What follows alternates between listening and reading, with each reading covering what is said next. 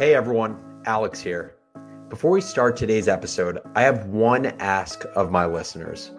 I've been studying the growth playbooks of the biggest podcasts in the world to better understand how I can keep growing Founders Journal. Beyond show cross promotions, content marketing with micro content on social media, and recommendations by Apple Podcasts and Spotify in their actual apps, the number one way to grow your show is through show reviews. Reviews take less than 60 seconds and they make a huge difference for podcasters like myself.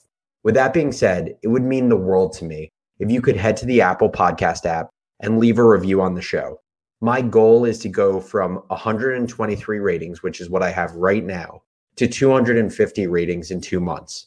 And with your help, I believe we can do it. Now, time for the episode. What is up, everyone? This is Alex Lieberman, co-founder and CEO of Morning Brew. As always, thank you for joining Founders Journal, my personal audio diary made public for the world. My diary is meant to give you, the business builder, a backstage pass into building Morning Brew. I want to help you think better in order to build better, whether that's building a business, building a team, or building a new product. Now, let's build together. Today, I want to tell you about my big meeting fuck up in the hopes that you can avoid similar meeting fuck ups yourself. Let's hop into it. I want to start off by making one thing perfectly clear.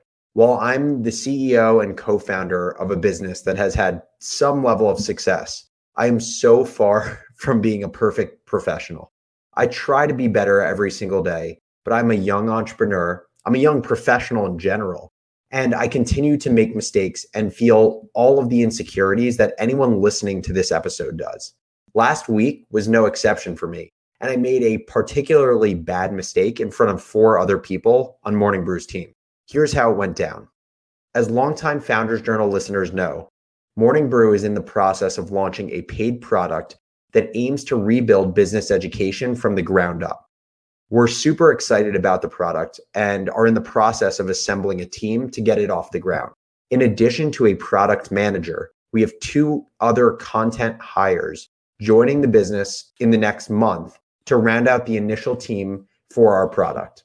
In order to push things forward before these new hires join and keep all of the key stakeholders like myself, my co-founder Austin, our head of content, our head of product involved and in the loop, we have weekly status meetings where our product manager leads us through an agenda that includes user flows, product requirements, key milestones, and other important updates on the product.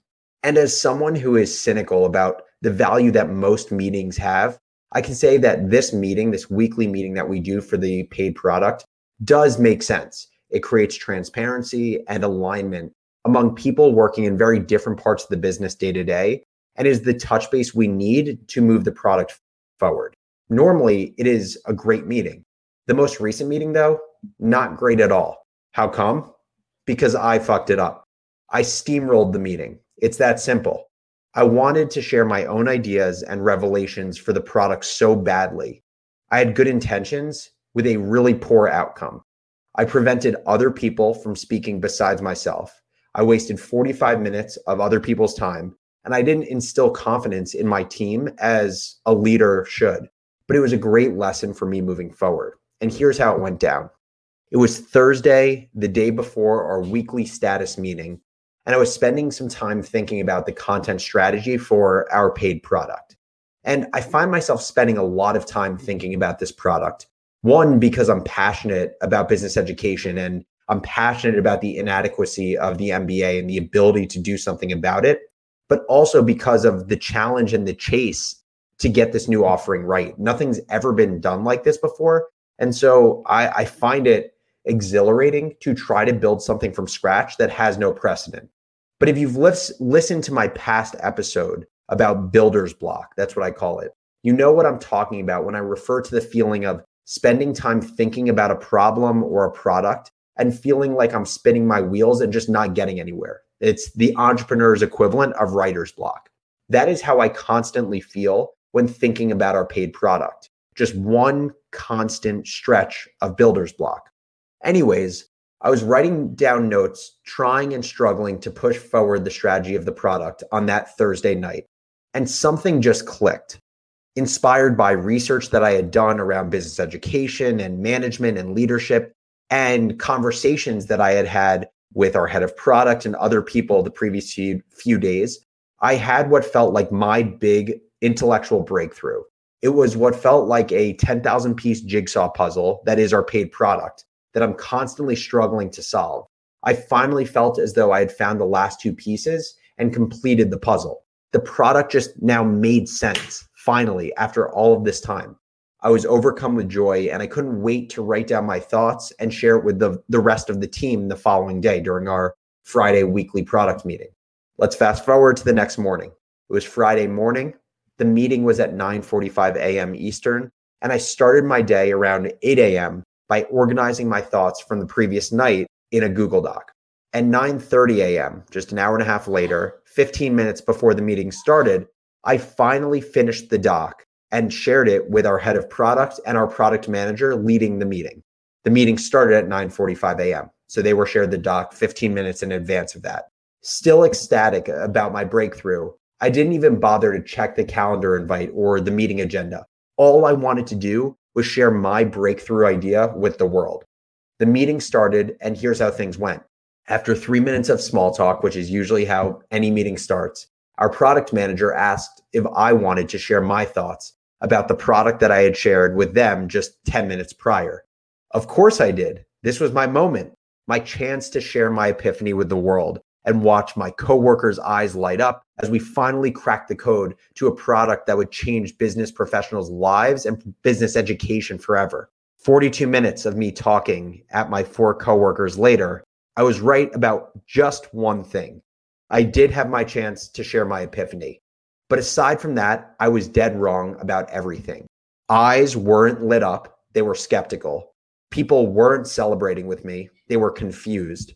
And our meeting leader, understandably, looked frustrated and disenfranchised that not only had we not gone through a single agenda item that they had planned, but I had also just steamrolled the meeting with new ideas that would significantly change the product and how this person is building the product. This was not my best moment, and it was an ineffective meeting because of me. An effective meeting has an agenda. We did literally 0 things on that agenda because of me. An effective meeting has a set expectation at the beginning of what you're going to get from the meeting. My 42-minute monologue completely derailed the conversation from what was expected.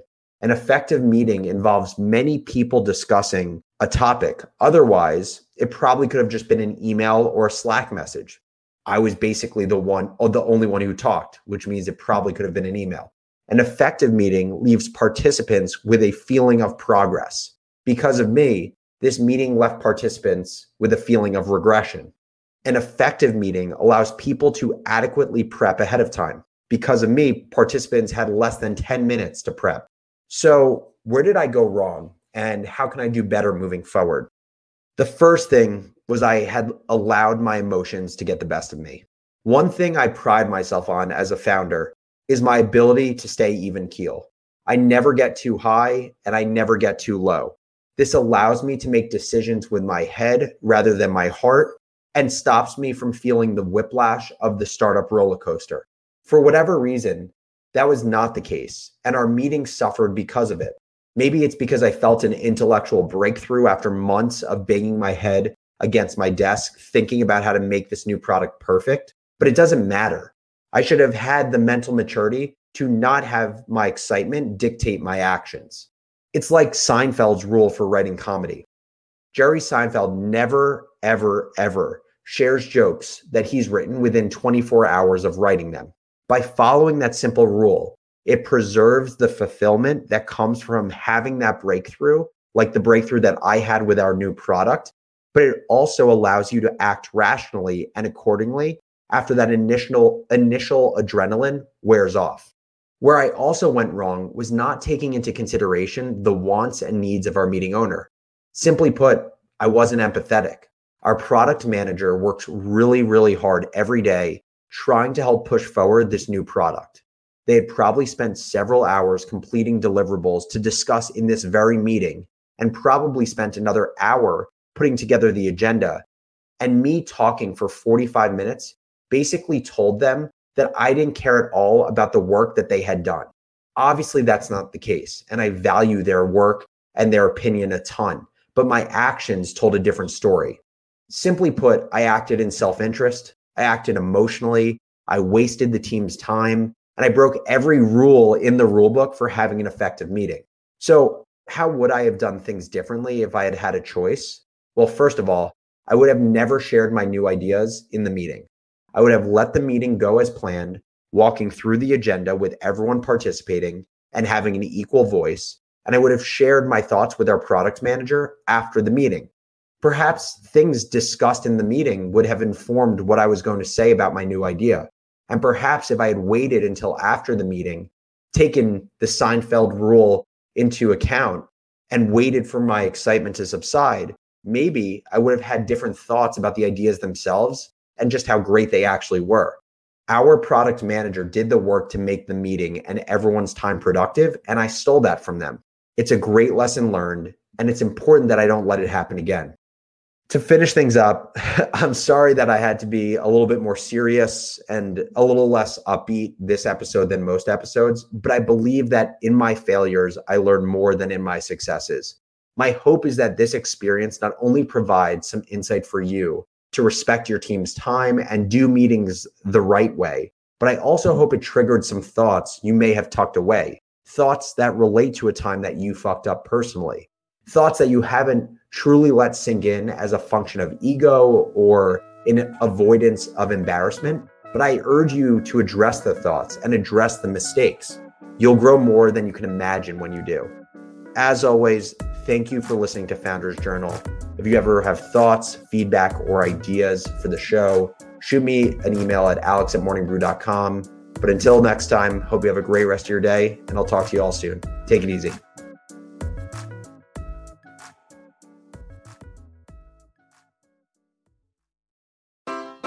Take your business further with the smart and flexible American Express Business Gold Card. It offers flexible spending capacity that adapts to your business. You can also earn up to $395 in annual statement credits on eligible purchases at select business merchants. That's the powerful backing of American Express. Terms apply. Learn more at americanexpress.com/business gold card.